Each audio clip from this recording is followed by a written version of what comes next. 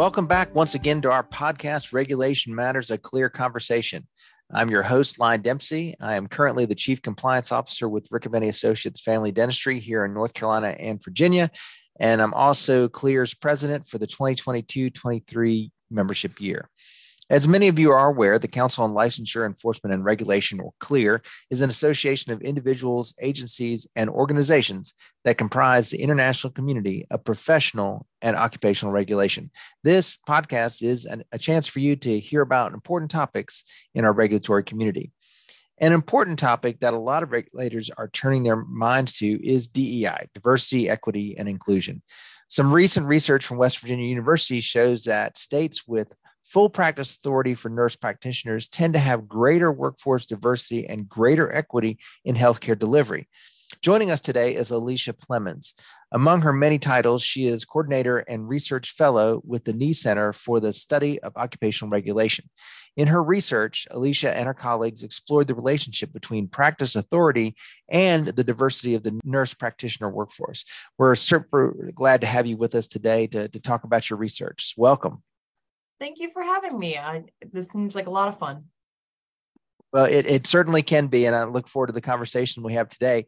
So your research report was entitled Exploring the Relationship Between Nurse Practitioner Full Practice Authority, Nurse Practitioner Workforce Diversity, and Disparate Primary Care Access. Tell us a little bit more about that. So what were and your co-authors initially interested in kind of understanding about nurse practitioner diversity? Absolutely. So we had sort of this original idea a few years ago when me and my co-author, Shishir Shakya, he's Nepalese and living in a state that had restricted scope of practice. We were discussing sort of the difficulties his wife was having when finding a provider that really understood her cultural background and some of the concerns that she had. This conversation later started to expand over the next few years as we talked to some of our colleagues who were representatives of marginalized communities in nursing schools, just to see if they saw sort of a similar pattern of where their graduates were wanting to move, or ideas of what sort of pieces of autonomy really seem to matter to students, especially students from marginalized communities. So eventually we decided to formalize this research question. Myself and Shishir and Ed Timmons, who's also in the paper, were all economists, while we also worked with three fantastic people from nurse practitioner programs. We decided to formalize this research and compare sort of the ethnic and racial composition of different state populations to the nurse practitioner workforce in those states, because we really care about the diversity of practitioners and access, especially for marginalized communities. So full practice authority was one way that we thought there might be a vehicle for, if autonomy is important to these types of practitioners, to being able to go serve these communities, if that's something that we actually see happen in the data. And we wanted to explore that a little further. So, I guess with these practitioners from marginalized communities, why would you expect, practice authority to matter to nurse practitioners in those areas? Sure. So the literature up until what we found really showed that cultural competence is important for patient comfort. And it's also associated with higher rates of adherence to scheduled follow-up visits, medication routines. And at the same time, the National Center for Health Statistics found disparities in healthcare access, especially in marginalized neighborhoods, was resulting in shorter life expectancies and higher infant mortality rates.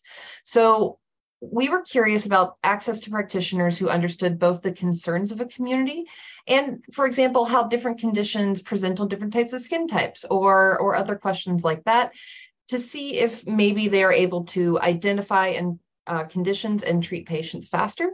So healthcare providers who identify as people of color are more likely to practice in underserved communities and enter primary care specialties compared to their white counterparts. And this is really important because the Association of American Medical Colleges found that there's a large incoming shortage of available physicians expected in the upcoming decade of nearly 135,000 in some of the worst statistical reports.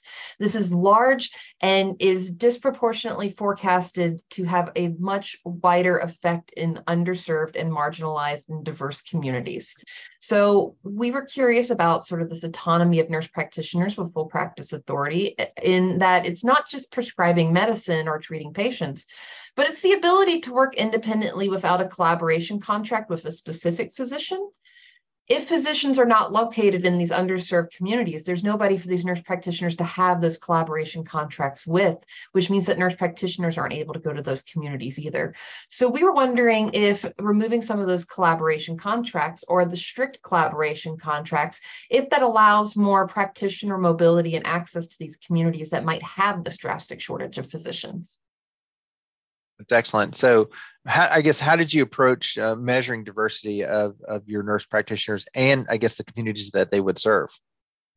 So when we approached this, we used data from the NPI, which is the individual numbers assigned to each practitioner that are provided to the National Plan and Provider Enumeration System. We used this data from 2014 to 2020, prior to the pandemic. And through this, we were able to understand a little bit more about nurse practitioners. While they don't report their exact ethnicity or race, we were able to use a language processing model developed by statisticians at Princeton University to sort of predict race and ethnicity by comparing surnames and attributes of these nurse practitioners to census records. So this was really interesting because it was one of the first times that race and ethnicity of nurse practitioners was ever really talked about before, or even attempted to be measured. Now, it wasn't only important to understand the nurse practitioners, but also the patients that they serve. So what we did was we worked with the Medicare beneficiary files through the Medicare Part D, also from 2014 to 2020, which was right before sort of the start of the pandemic. And we derived a lot of information on these patients, such as their ethnicity and race, because that information is reported by practitioner.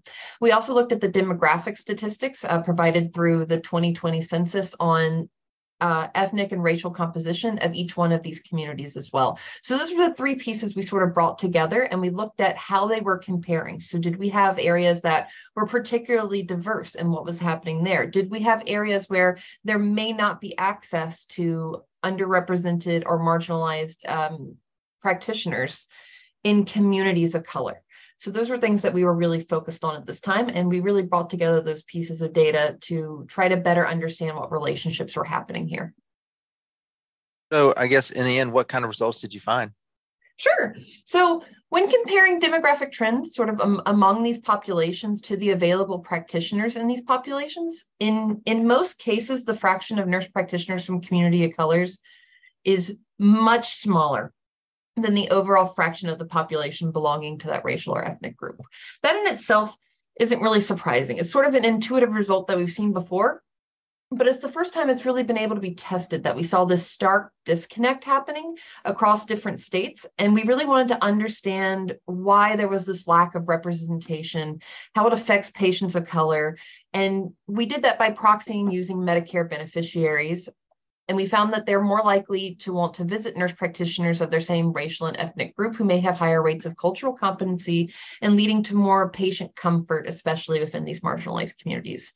So our results provide some evidence that the communities of color and their overall population, that they're not aligning with the nurse practitioner workforce and the diversity of nurse practitioners available in these areas, especially in areas that have restricted or reduced scope of practice.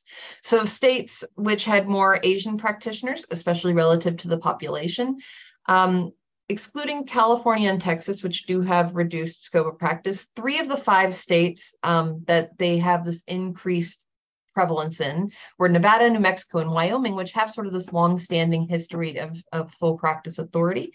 We also found in areas where there were more Black nurse practitioners, especially in Black communities, and had more population diversity were in Utah, Wyoming, and Vermont, which were also full practice authority states. So full practice authority does not appear to sort of influence the race and ethnicity of Medicare beneficiaries that are seen by white nurse practitioners.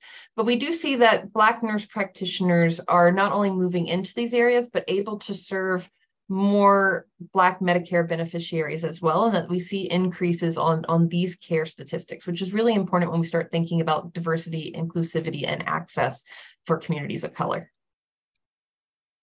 So, as in most studies, that there usually are some type of limitations. Did you have limitations with yours? Sure. So, as a researcher and economist, I can say that there's no perfect study. If there were perfect studies, I wouldn't have a job because we would already have all the answers.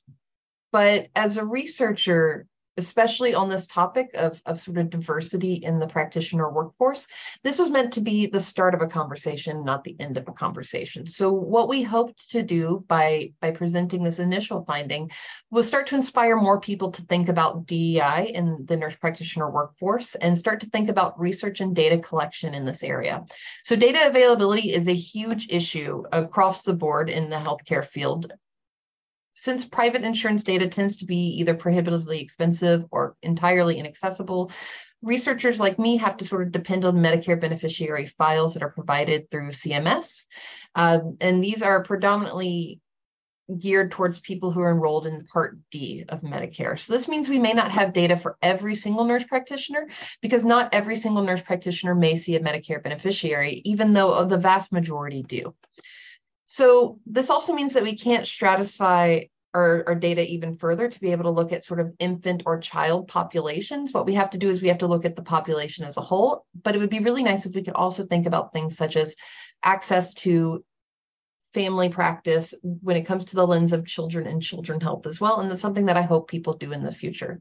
An additional limitation is that NPI records that we collected through NPPES do not ask practitioners to actually report their ethnicity or race. So we had to use the language coding model developed by Princeton University and using census records to be able to identify what the most likely race and ethnicity for each practitioner was, and then develop cutoffs. We had to be more than 80% confident that these aligned, which meant that there was a lot of noise introduced into the data that might keep us from seeing as clear of results as what we would have if we had that exact data.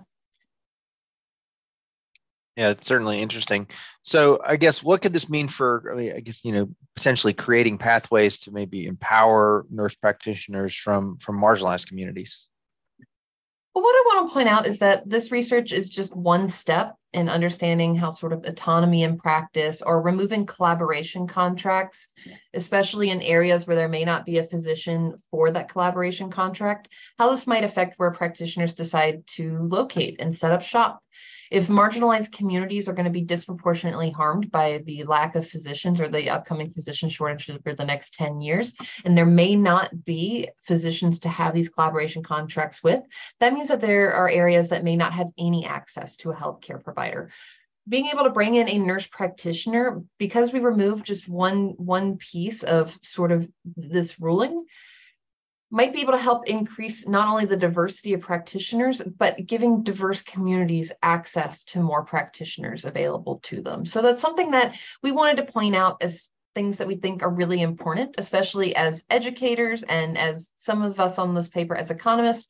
We really hope this also brings attention to the importance of data collection and availability, and that people start to consider when analyzing these policies, especially the cost-benefit analysis of proposed legislation, when thinking about these terms, understanding that not only are we looking at sort of the cost piece or what the eventual prices are, but thinking about what does this mean for access and what does this mean for access for groups or areas that might be disproportionately harmed by other types of policies or other types of shortages.